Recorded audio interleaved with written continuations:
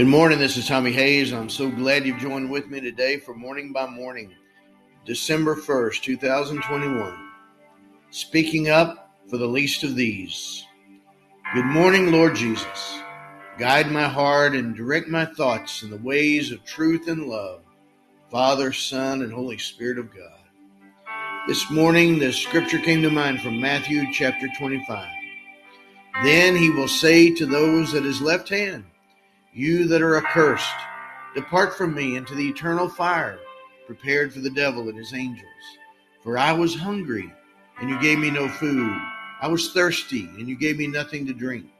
I was a stranger, and you did not welcome me. Naked, and you did not give me clothing. Sick and in prison, and you did not visit me." Then they also will answer, "Lord, when was it that we saw you hungry, or thirsty, or stranger, or naked, or sick, or in prison, and did not take care of you?" Then he will answer them, "Truly I tell you, just as you did not do it to one of the least of these, you did not do it to me." And these will go away into eternal punishment, but the righteous into eternal life. Matthew 25, verses 41 to 46. Surely among the least of these in our world are the most vulnerable children, created by God, being knit together, fearfully and wonderfully made, and waiting expectantly for birth from the security and safety of their mother's womb. And surely you expect us to stand up and speak out for the lives of these unborn children, created in the image of God, against all that would harm them. There will come a day when the Son of Man comes in his glory, and all the angels with him, when he will sit on the throne of his glory. All the nations will be gathered before him, and he will separate people one from another, as a shepherd separates the sheep from the goats. And he will put the sheep at his right hand, and the goats at the left. Verses 31 to 33. On that day of judgment, the nations will be judged for how they treated the least of these among them. Verses 40 and verse 45.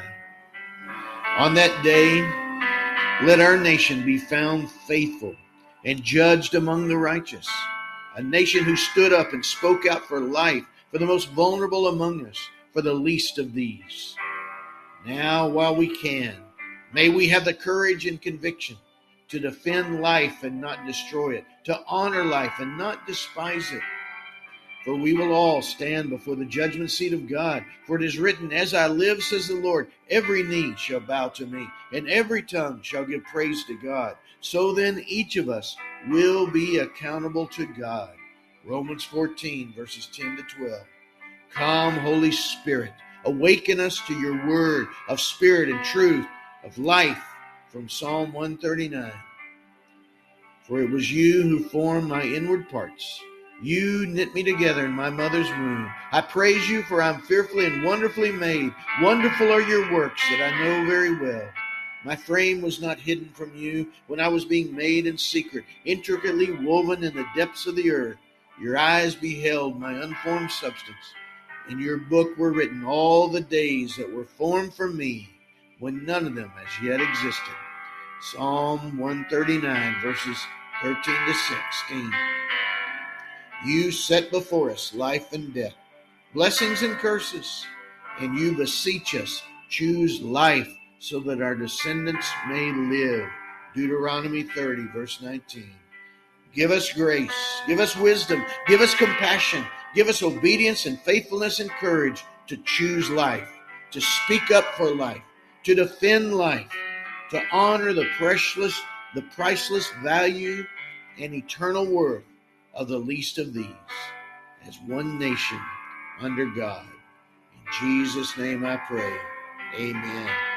Father God, in the name of Jesus, I pray by your Holy Spirit today, in agreement with this one, joining with me now, that you would move in our hearts, move with us to have courage and boldness, to take a stand, to pray for those in a position, to take a stand, to choose life, to take care of the least of these unborn children who you love, who you know by name. who have their lives already written out in your book. May we take that stand with you. In Jesus' name, amen. God bless you, my friend. You have a great day.